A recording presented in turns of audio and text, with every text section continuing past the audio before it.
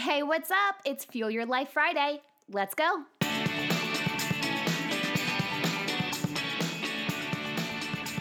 My perspective of this event has changed as I've grown, evolved, and ascended more spiritually. My pregnancy with my youngest daughter, Callie, was quite scary at times. I was on bed rest for most of my pregnancy with frequent bleeding, and I was told a C-section would be a high probability. My pregnancy was nerve-wracking with a condition called placenta previa, where essentially my placenta was dangerously close to my cervix, and it needed to naturally move before delivery, otherwise I would need a C-section. Not only that, it just caused a whole lot of other problems. Now, a month or so before I delivered, I believe I encountered an angel on earth. At the time, he was just a man whose timing was so divine, it gives me goosebumps to this day.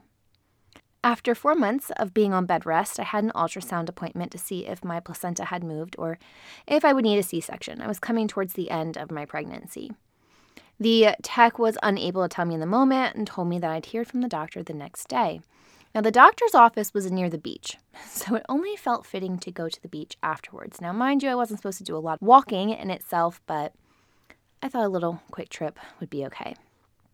I was, in that moment, so distraught. My anxiety had been on full blast nonstop, and I was really worried about what was next.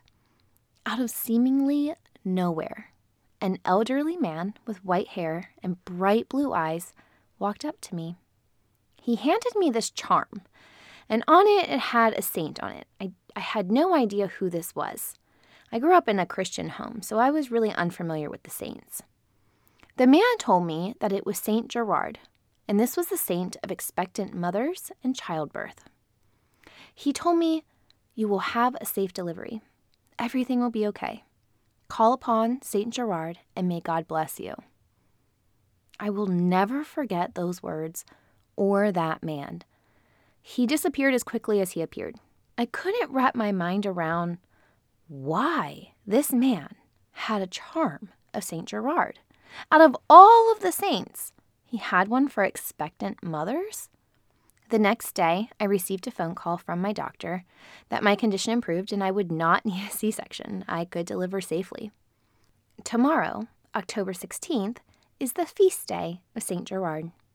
In the Catholic Church, they assign one day out of the year for each and every saint. This is known as the saint's feast day. A feast day can be the day of their actual death, which this was the case for St. Gerard, or a day assigned by the church.